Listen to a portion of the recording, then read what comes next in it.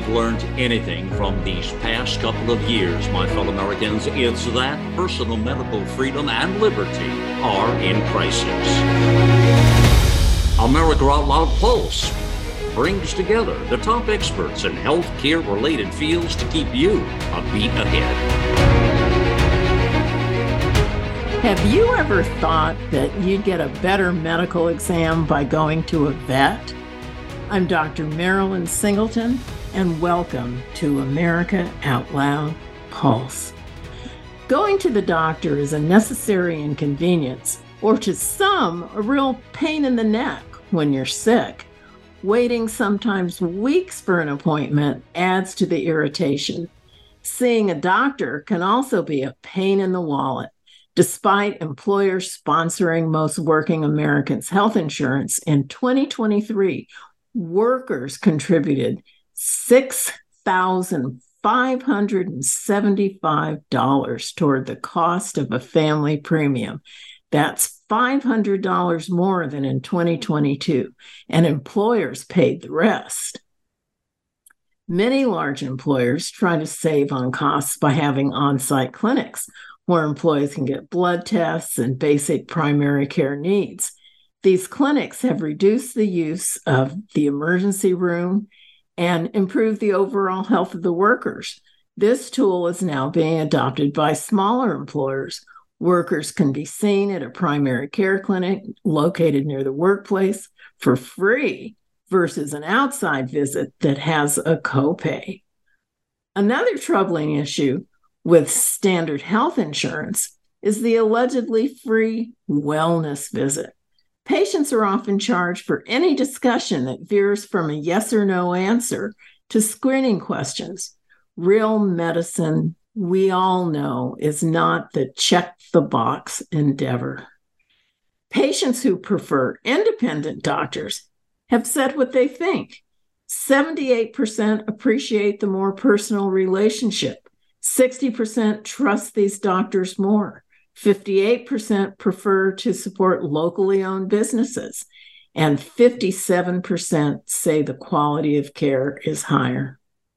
Unfortunately, it's getting more difficult to find an independent doctor.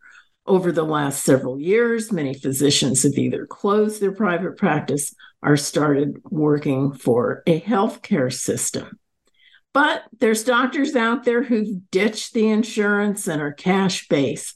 One such model is called direct primary care. And for me, the key word is care. The physician's office is dedicated to patients, not health insurers. And the patient is not just a bean counter's data point. So tonight, my guest will discuss her direct primary care practice, and will delve into the particular relevance of a strong private patient-physician relationship as the world devolves into moral turmoil. My guest, Dr. Kimberly Corba, earned her medical degree from the Philadelphia College of Osteopathic Medicine. She completed her rotating internship at Allentown Osteopathic Medical Center. After completing a year of physical medicine and rehabilitation residency at Temple, Dr. Corba then decided to pursue family practice and completed her residency at the Philadelphia College of Osteopathic Medicine. After practicing in the Lehigh Valley for 15 years, Dr. Corba opened the first direct primary care office in the Lehigh Valley. She still finds time, amazingly, to mentor medical students and volunteer in many community activities for school, youth sports, and church. Welcome to the show, Dr. Corba. Thank you. Thank you for having me, Marilyn. Well, let's just get started. Excuse me. You made me have to clear my throat too. Oh well. I know these. We got hit with all this dampness up here in Pennsylvania, so my allergies are flaring up. Sorry about that. Well, I don't know. Doctor, heal thyself. Let's just start with something simple. What made you want to become a doctor? I I don't know. That's a good question. I did know that I wanted to be a doctor, or I wanted to go into healthcare. I knew I wanted to go into healthcare probably around sixth grade. And I think it was because our neighbor was an orthopedic surgeon, and I used to babysit for his three kids. And I used to hear him on the phone with his patients. He was a single practitioner, opened his own practice, back in the day when you could do that, and hang a shingle and start a practice. And I just listened to how he cared for his patients. He was a very caring orthopedic surgeon, and they were from the Boston area. And I really enjoyed listening to how he cared for them. It wasn't really orthopedic surgery. It was just the art of, the fact that he was performing medical care. So I would listen to him, and then I thought, maybe his wife was a nurse. She didn't work anymore because they had three kids. And I said, well, maybe I'll become a nurse. And the more we got to know the families because we were next door neighbors. One day he pulled me aside. I think I was in eighth grade, and he said, why, and nothing against nurses at all, but he said, you're smart enough to go to medical school, Kim. Why don't you be a doctor? And it had nothing, he wasn't down, denigrating nursing, but he was like, you're smart enough to go to med school. And I never even had thought of that. And so from that time on, I was laser focused on going to medical school. There was nothing else I wanted to do from that time on. So that's kind of how it started. Plus, my dad's father was a physician. He was a general surgeon, and back in those days, he went to Hahnemann from, God rest Hahnemann's soul. It's no longer. It was one of the oldest medical schools in the country, and they closed a few years ago, unfortunately. But back in the day, he went attended from 1937 to 1941. And Hahnemann was homeopathic. That was their basis of education back then. I still have a lot of his books from medical school, and they're really funny to read about how they were treating certain things. But he back then, general surgeons did a lot of family practice. He died. My mom was 3 months pregnant with me when he died, so I didn't get to meet him. But my uncle and my dad would tell me he would make house calls for colds, and other routine kind of primary care stuff. But I think that's what even though he was a general surgeon back in those days, the 40s and 50s, they did a lot of primary care as well. So listening to those stories was also kind of sparked my interest. And yeah, so that's pretty much, here I am, fast forward, 40 something years, and doing direct primary care. And it's interesting because my uncle and my father would tell me my grandfather, when somebody couldn't pay him and they didn't really have health insurance back then, he would exchange services. They told me he took some gentleman's gallbladder out and he couldn't pay him. So the gentleman was a painter. My grandfather said, okay, well then can you paint my house? And the gentleman painted his house. So they exchanged services that way. And that went on a lot. I'll tell you, my father was the same way. I'll never forget, and it sticks in my mind because it reminded me of the beginning of the Mary Tyler Moore show when she's going shopping and she lifts up a package of hamburger and rolls her eyes and throws it back. That was when the price of meat had just shot up. Well, my father had a patient, Mr. Salazar, who had a meat market.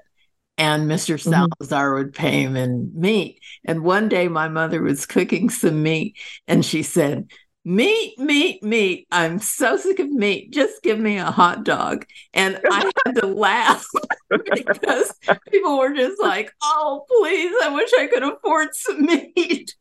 I bet. Yeah.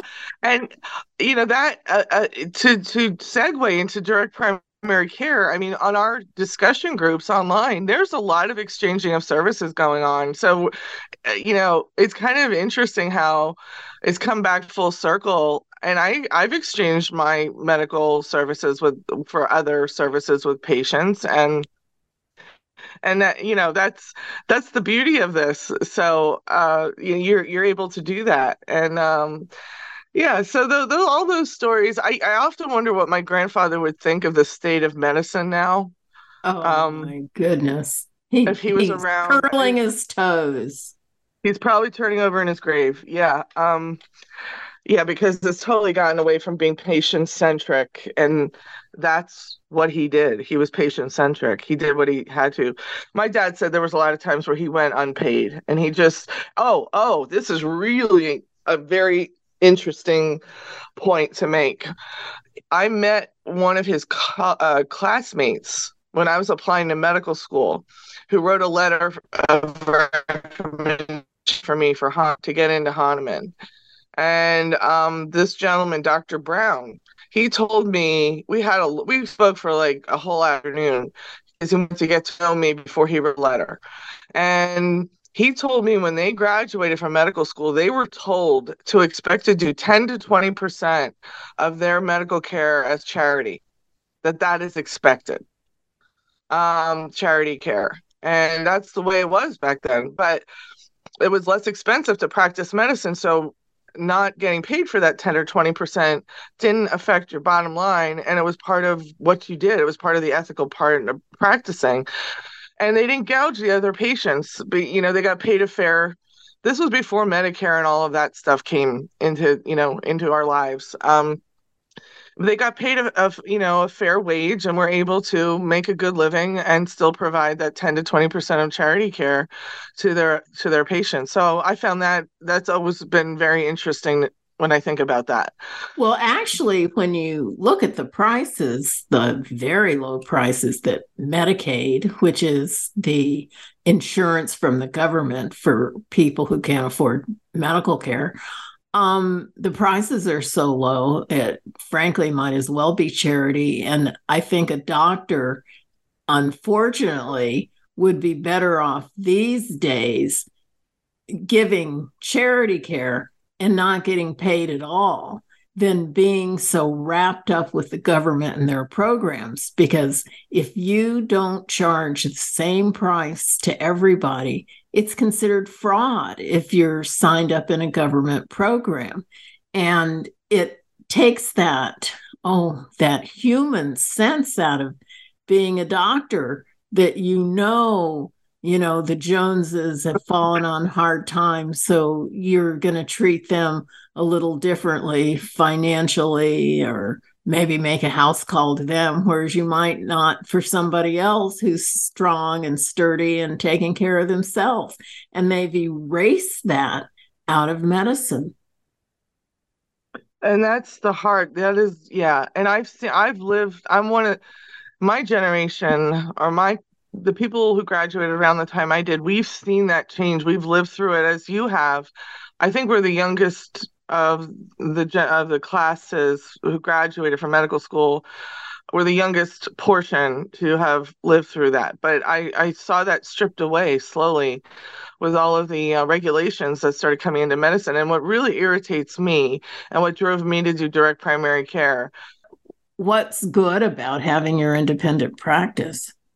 Well, what's good about it is I don't participate with insurance anymore, and that's really the crux of direct primary care. I mean, the definition, the words of the name, the title of the practice, the description of it, it speaks for itself.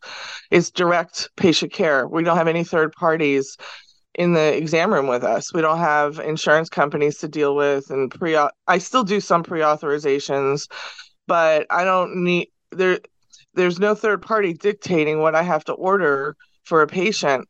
I can order based on my medical knowledge rather than whether the insurance will pay for it or not.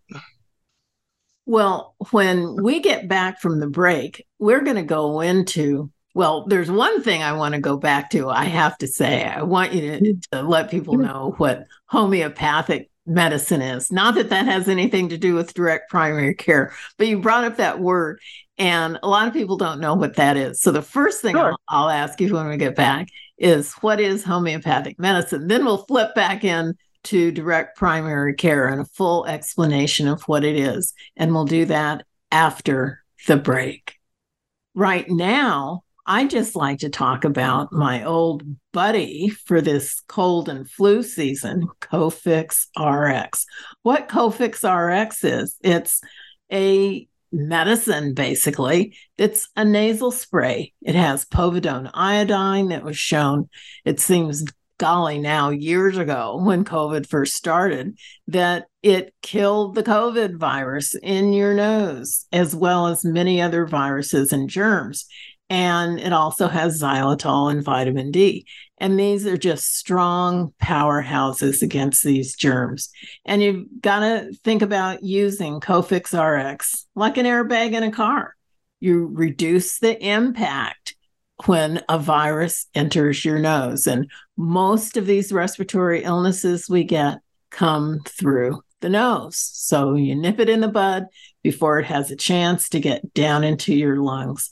Lots of doctors and pharmacists recommend Cofix RX.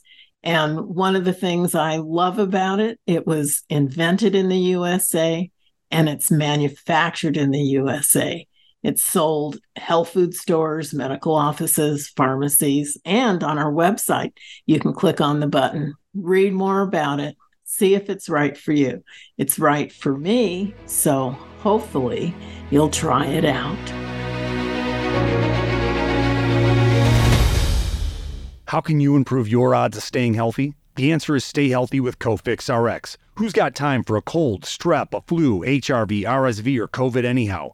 Cofix has some great news. Besides being featured as a top 5 product in the drugstore news, we completed the protocol that you've heard Dr. McCullough talk about. Cofix RX is already famous for a powerful virus-hostile nasal solution, and now we have a throat spray too. Crush those nasty germs before they become a problem. With known antiviral support ingredients like povidone iodine, xylitol, and vitamin D3, you can feel a little safer. For a limited time, when you add the new Cofix RX throat spray to your order, you'll receive 25% off the entire purchase.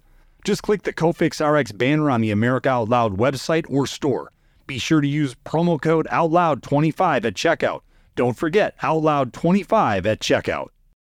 World-class care from doctors you can trust, all from the comfort of your home. That is One Wellness. Dr. Peter McCullough and his team at The Wellness Company launched the One Wellness membership to provide free monthly supplements and unlimited telemedicine access with doctors that share your values. The Wellness Company's Chief Medical Board designed every supplement and medical protocol with your health in mind. From groundbreaking supplements like the Spike Support Formula to unique care like Freedom from Big Pharma. Join a healthcare system that puts your health and well-being above the interest of Big Pharma's bottom line. It's the way healthcare should be, with a company that shares your values. Go to OutLoudCare.com today and use code OUTLOUD for 25% off your first month of One Wellness. I'm so confused. I don't know what to do. I'm afraid of going to the hospital. My doctor tells me nutrition doesn't work. Trust is earned. We are the Energetic Health Institute, and we want to earn your trust. Natural medicine, holistic nutrition, detoxification, fasting, cellular healing, and so much more. Remember, the best way to be free is to be healthy. So stop being a patient and start being a student at energetichealthinstitute.org.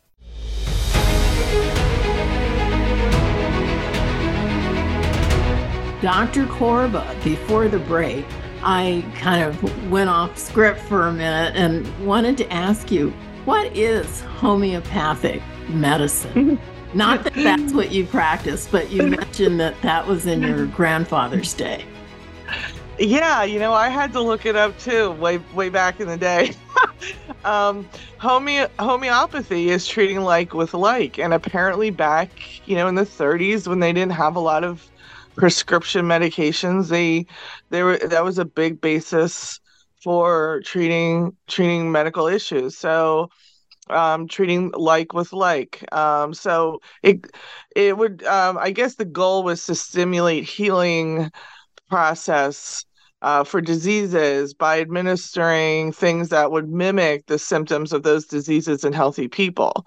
Honestly, you could actually argue or debate that like the first inoculations, smallpox given at Valley Forge, right, during the Revolution was almost a homeopathic treatment. They were administering small doses of the virus to the soldiers as an inoculation to prevent the rest of the troops from being wiped out from that, so that's really what it is. And I found there's a product out there and I don't own it or I don't have any interest in it, but I found it very fascinating how it was developed. It's called Cramp 911, and it was actually made by a pharmacist who's not far from me.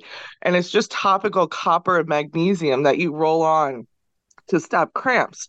And apparently, I spoke to the pharmacist. He went back into homeopathic journals and studies that were conducted on people, and they back at Hahnemann, they would just take elements and compound them and apply them to people's skin to see what happened. And through his research, he found that topical copper and topical magnesium would help with cramping. So he put them together in this product, and apparently, and I've used it, it works. But that's an example of homeopathy. Well, that's very interesting, and I'm sure some people have heard of it, if you're thumbing through alternative medicine and whatnot. And I'm sure there's something to be said. And this is one of the great things about medicine and having an open mind and be free to practice. As long as you don't hurt patients or do something that rips them off financially for something that is of no benefit, it's nice to be free to try something. And if it's something that won't hurt them and it's keep them from having to take another pill, my goodness, we take so many pills, that it's worth a try. So interesting to hear a bit about homeopathy. Well, back to direct primary care. Let's start from the top. What is direct primary care?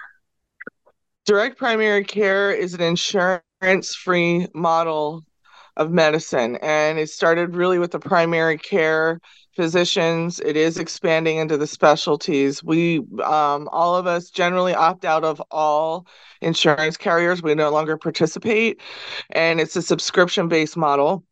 So we charge an affordable, usually monthly. People can pay quarterly or annually if they want, but a monthly subscription to access care in our office. It's like joining Netflix or Costco. And they get unlimited amount of visits, no copays. The majority of us give half-hour visits, so my waiting room is never full because I'm never running behind. And we also provide 24/7 access through text, email, phone calls, after hours. And our goal is to keep people as healthy as possible out of urgent care in the ER, because those guys are bogged down there. 80% of what goes into the ER can be taken care of by good access to primary care, and let the ERs take care of the true emergencies. We coordinate care with the specialists. I'm on staff at both hospitals, so it's not like it's not a real super crazy fringe movement. I'm still on staff at both hospitals. One of the hospitals has their medical students rotating with me, just like I did when I took insurance. And my patients can still use insurance for things like labs or imaging or specialists, but we also offer discounted fees for labs. I draw them in-house through LabCorp. And we also dispense medications through my office through a dispensary. So I order my prescriptions at wholesale, and I can give a bottle of 10 milligrams of lisinopril, a 90 count bottle, for less than $5. So some patients don't even use their insurance for their prescriptions because it's even cheaper to get it through us. So we provide a lot of value-added benefits for this, monthly subscription. People get it mixed up with concierge care, and concierge definitely provides a great service to the people it serves. But that typically is more metropolitan type of model of providing healthcare, and they still usually bill insurance in addition to providing to charging their fee for access, and it's usually geared towards older people, a little higher income level. And they definitely pave the way for direct primary care, but our fees are we make them as affordable as possible to the general population. Well, what's a typical setup as far as, do you charge more to sick people, or do you charge by the number of family members that join? Everybody's different. And Generally we charge per person. You can I do discount children if the whole family joins. Um, I have some parents who just sign up their kids, and in that case, they pay $35 a month for a child 0 to 19. If the parents sign up, it's $20 a month for ages 0 to 19. And we're charging. It's usually age based. Like when you go to the local amusement park, it's cheaper for kids and more for adults. It's kind of just like the movie theater too. It's so our pricing tiers are usually based on age, and we don't discriminate based on the amount of medical issues they have. The only time I do a meet and greet. If there's something that the patient is expecting me to do as a primary care physician, board certified, and it's outside of my scope of care, in those situations, I'll say, I'm sorry, I can't provide what you're looking for. Like I had an elderly couple, the gentleman kept having melanomas cut off at the dermatologist. And he wanted me to cut them off because they got tired of paying for the dermatologist. I said, I can't do that. You have to continue to see dermatology. I said, I'm happy to take care of your primary care issues, but I can't cut off all your melanomas. So that wasn't a good fit because that's what their expectations were. So, but we don't discriminate or charge more based on health issues. I have plenty of people with many, many chronic issues: diabetes, hypertension, high cholesterol, anxiety, depression, you name it. And they don't pay any more than somebody the same age with two of those medical issues. So we don't, pre-existing conditions don't change what it costs for them. The only time it affects their ability to be a member is if it's outside of my scope of care. Well, this is good to know because I think a lot of people think, oh, well, I'm too sick to do something like that. They won't want me. I've got this, that, and the other wrong with me. But one of the things that I see that's so important about this model is that it coordinates all those problems together. And sometimes it seems what happens when you get good coordinated care like that, you might find that the patient's on too many medicines, that cardiologist put them on this, pulmonologist put them on that, the endocrinologist put them on that. And then some of those drugs don't always mix, and you get to be the person who sits there and sorts it all out, don't you?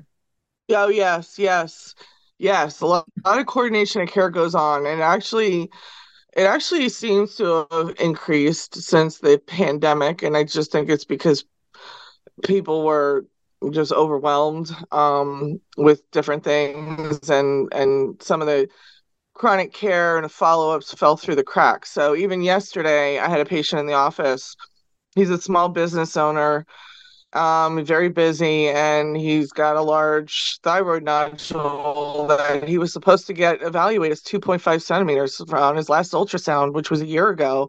And he said he tried to make an appointment with the general surgeon, and he couldn't get an appointment at an office close to where he lives, so he just didn't make the appointment. So while he was there yesterday, put on my little headphones, got my cell phone, and I dialed up the surgeon's office while he was sitting there, and we made the appointment.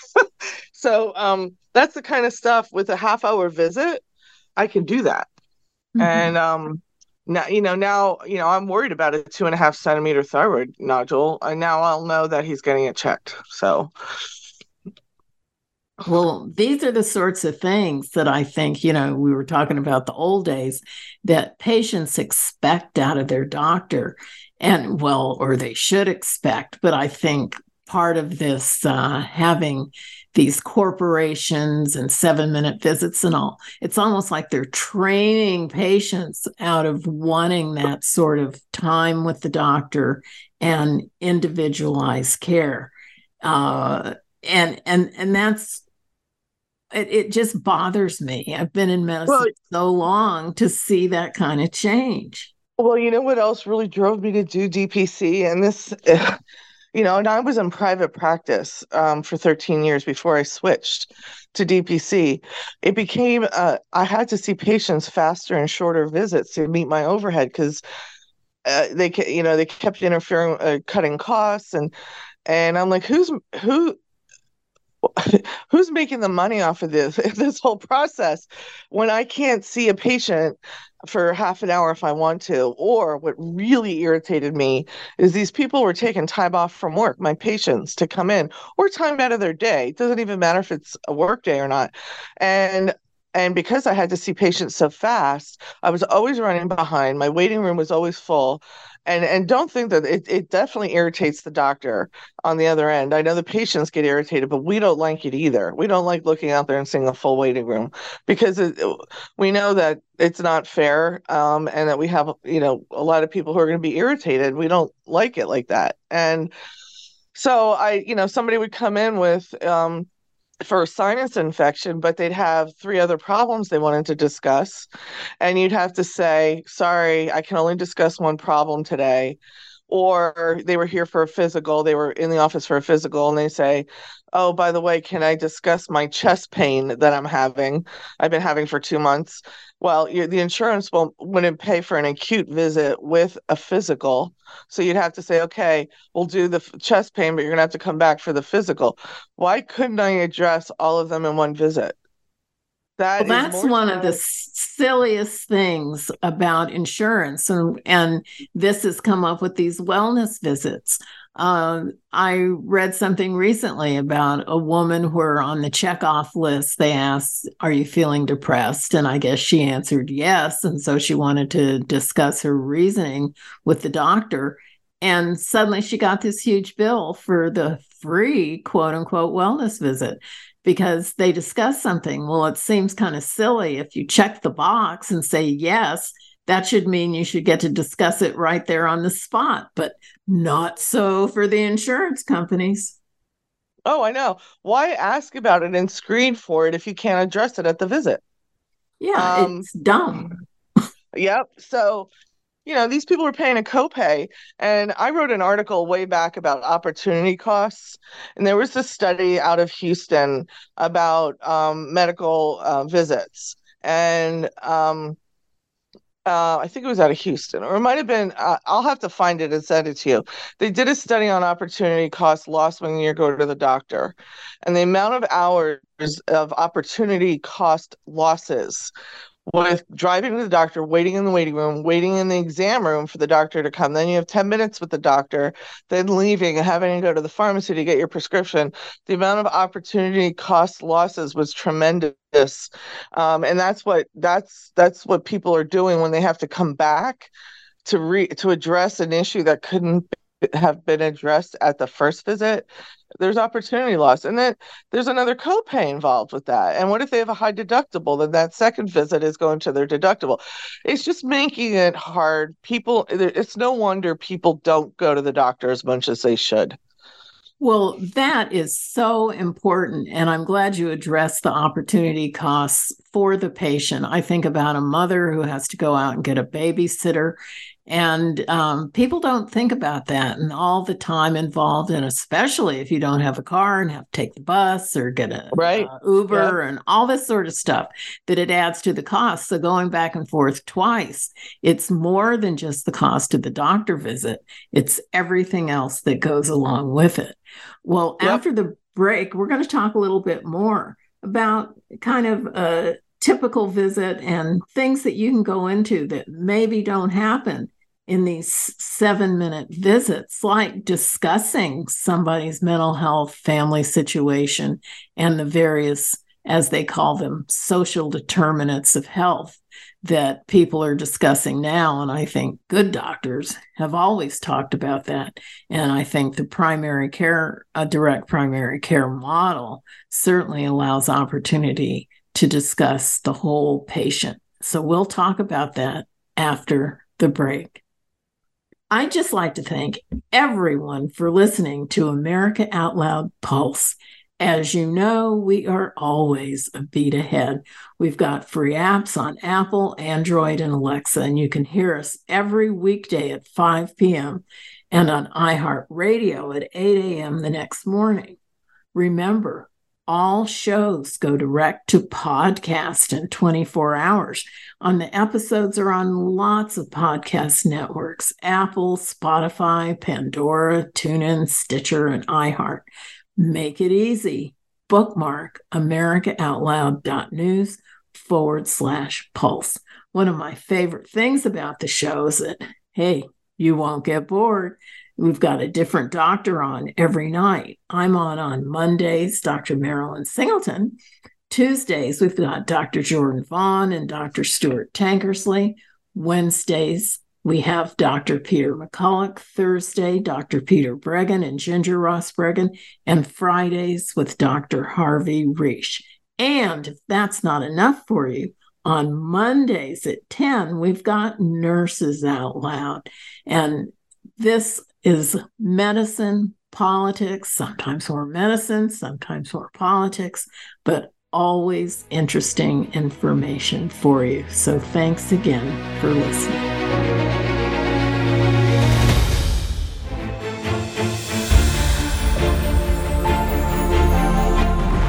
We are the pulse and voice of everyday American thought. AmericaOutloud.news, delivering a message of truth, inspiration, and hope to the world. Here we take on the challenges of our generation so that we can preserve future generations.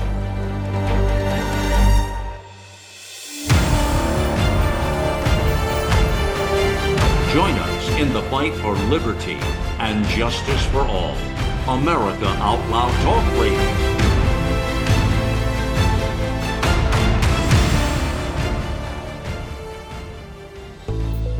These days, every time you turn on the news, it seems like there's a new threat to your health. Maintaining a strong immune system has never been more critical. Advanced nutrition company, Healthy Cell, created Immune Super Boost to help you strengthen your immunity. Unlike other supplements that don't work, Immune Super Boost is not a pill. It's a gel you swallow with ultra absorption of science-backed nutrients proven to support immunity, like vitamin C, D3, zinc, elderberry, and echinacea. These physician-formulated gels come in a small gel pack. Tear off the top and shoot it down, or mix it in water. Boost your immunity. Go to healthycell.com and use limited time code OUTLOUD for 25% off your first order. Risk-free. Love it or your money back. Guaranteed. Healthycell.com, code OUTLOUD. Healthycell.com, code OUTLOUD. The pandemic may be over for some, but millions of Americans are needlessly suffering from the long-haul effects of toxic spike protein from COVID-19 and the vaccines. You've heard Dr. Peter McCulloch and his team at the Wellness Company discuss the harmful effects of spike protein in your body. And now they found the solution: the miracle enzyme nattokinase. Their spike support formula contains nattokinase, the most compelling and scientifically supported approach to safely clear spike protein out of the body. What's more, spike support is optimized with other all-natural, non-GMO ingredients, like dandelion root, to help prevent spike protein from binding to your cells. Everyone should take daily spike support so you can feel your best. America Out Loud listeners can go to OutLoudCare.com today and use code OUTLOUD for 25% off your first order. This is Jody O'Malley with Nurses Out Loud. Did you know our body is made up of trillions of cells, and inside each cell, redox signaling molecules are produced? These molecules hold a sacred place in chemistry because as we age, the vital communication of our immune system to keep our bodies free from harmful bacteria, viruses, and toxins become less efficient. For the first time ever, ASEA brings you the power of these molecules in a convenient and potent form to provide your body with the essential support it needs to thrive. Ever since I toured their facility, I take 2 ounces in the morning and evening, and my vitality and energy has been restored at a time I needed it the most. Go to AmericaOutloud.shop and get your exclusive 15% discount by using the code OUTLOUD.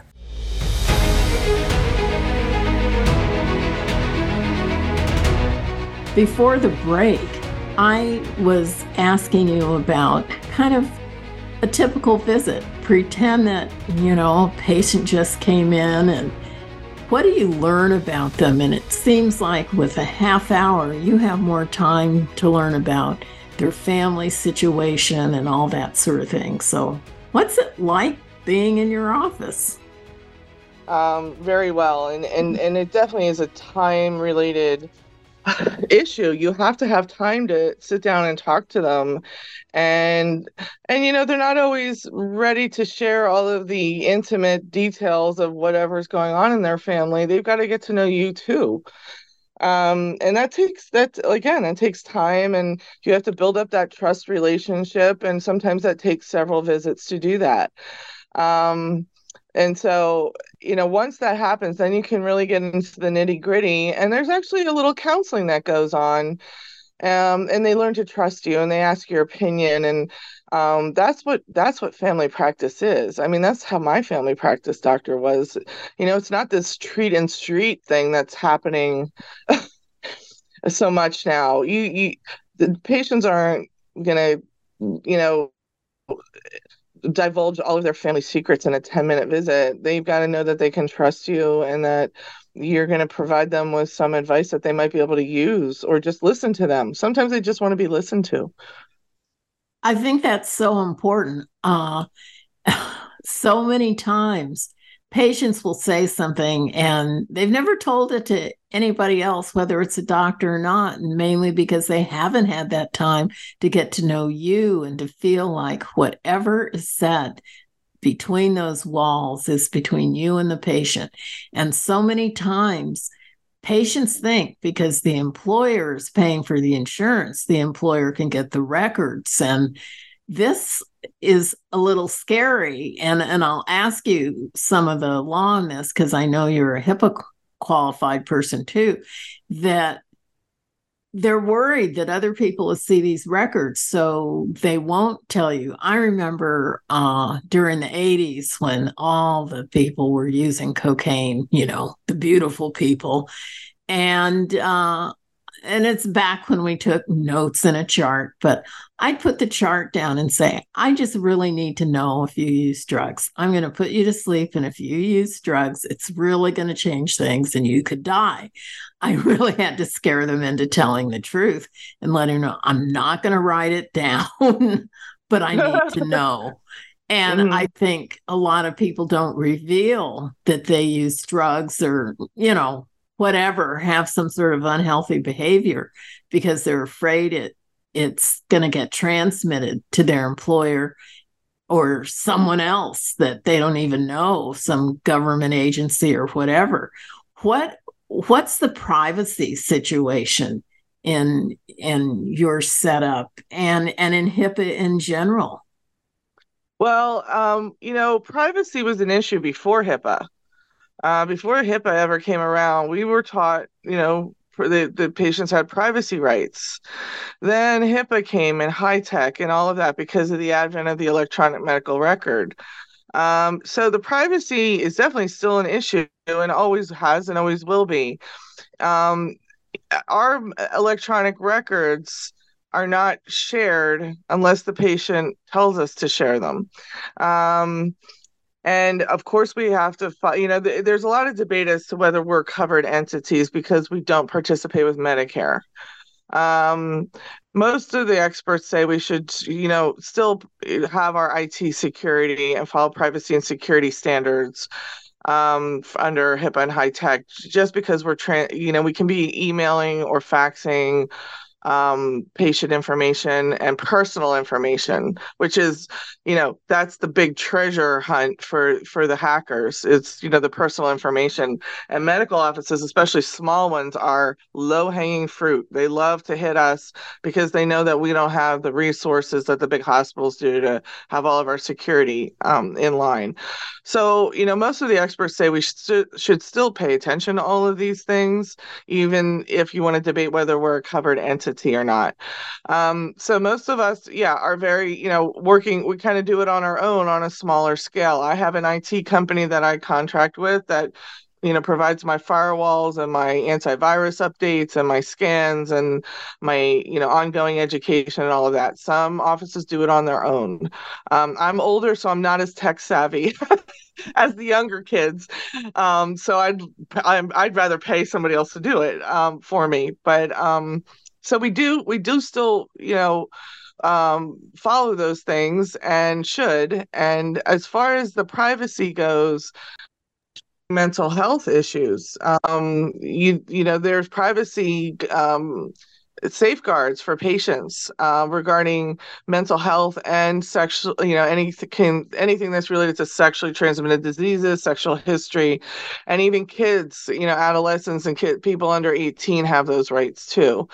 So patients do like the privacy part, but I can tell you that if I refer somebody, like I just had to call a cardiologist at Penn yesterday who takes care of a very complex cardiology patient. And, I'm faxing down my last progress note and the labs we're discussing on this patient. That kind of stuff, we share openly and with consultants, and the patients are okay with that. Now, that progress note didn't include any kind of mental health issues, or wouldn't if they were there, unless the patient consents to it. So,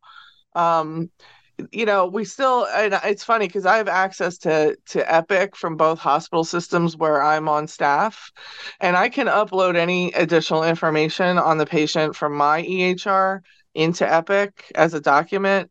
I don't do that. What is Epic? Epic is one of the huge electronic medical records that the big health systems use. And it's really geared towards data collection. Okay. And so when Epic collects that data, are patients' names on there? They're not supposed to be. It's supposed to be de-identified. It's part of HIPAA. If there's any kind of data collection going on for the process of billing or data research, that information is supposed to be de-identified. But how do we know? How do patients know that that's happening? You don't know. And that's right. I mean, and I don't think you're a weird, paranoid conspiracy theorist if you're worried about your name being out there, or enough data on there that they can tell exactly who you are anyway, whether your name's on there or not. Oh, I know. And I know we have to share the data. It makes it more efficient if everybody has the patient's data. But this is where this is like my pipe dream. I wish we all had our own little account in the cloud, some private, blockchain maybe type thing, where we had a little, we knew our password, or we carried a little a token that would change the password every 5 minutes. And if I was in England or Ireland, on a vacation, and I broke my ankle and I had to go to an ER in another country, I could just give them my password and they'd open my cloud-based electronic health record, fix my broken leg, close the account, and I'd come back to the United States to follow up with the orthopedic surgeon, give them the code, they would open my account, and they would close it when it was done. Like, that's privacy. And if patients wanted to share their data, if companies like Epic and everybody else wanted to share their data, the patient could decide on their own if they wanted to sell their data to the companies like Epic or an insurance company who was trying to mine data. Because ultimately, those companies are making money off of the data analysis and the data collection in an effort to contain costs and maximize profits. So why are they collecting our data and making money off of it? I think we should be in charge of our own data and have the decision whether we sell it to those companies or not. And so you have to have personal access and protection of your own electronic health records. So that's just like kind of a pipe dream of mine, that we all have eventually our own little, cloud-based accounts that nobody else can access without our permission. But well, that would certainly be ideal. And I think the the thing that's quite important is being able to have that data with you when you do travel or go someplace, even within the United States, not even a foreign country. And God forbid you're in an auto accident or something where you're unconscious. And so how will they know what medicine do you take and all this type of thing? And believe me, working in ERs during residency and stuff, that was your worst nightmare, somebody coming in and couldn't tell you any past medical history. And there's so many things that can be wrong with somebody that would make it where you wouldn't give them a certain medicine, or you'd have to be more wary during surgery. There's all these things that would be great if you could pop the person's name in there and then know everything about them. But of course, as we know, the more that's out there, the more that can get hacked as well. So this is true. And I think back, Marilyn, to pay, like when I opened my insurance-based practice before I went to direct primary care, I still had paper charts. And I think back to how we functioned with paper charts, and we functioned okay. If I sent somebody to the ER, I called the ER. And by the way, I still do that now in direct primary care. And I actually was at a dinner with Pennsylvania Medical Society a couple of weeks ago with 2 ER doctors. One was a pediatric ER doctor. And I said, do you guys mind when I call and tell you a patient's coming? And I fax you their past medical history, their med list, and their allergies. And I give you the reason why. They said, we love it. We wish more doctors would do that, because we don't know why the patients are coming in.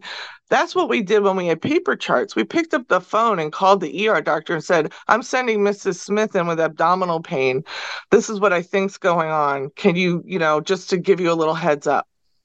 That's what we did with paper charts. We did that with paper charts. But now I wish people would do that now. And it's interesting because it's not only in medicine, it's in real life, social life. I hate to say, why doesn't anybody pick up the telephone anymore? I mean, texting is nice and it's quick and convenient. And if you're in a meeting, you can text, and, secretly under the table, you can text somebody. But there's something my about kids. My kids do. My son will call more than daughter. She's younger.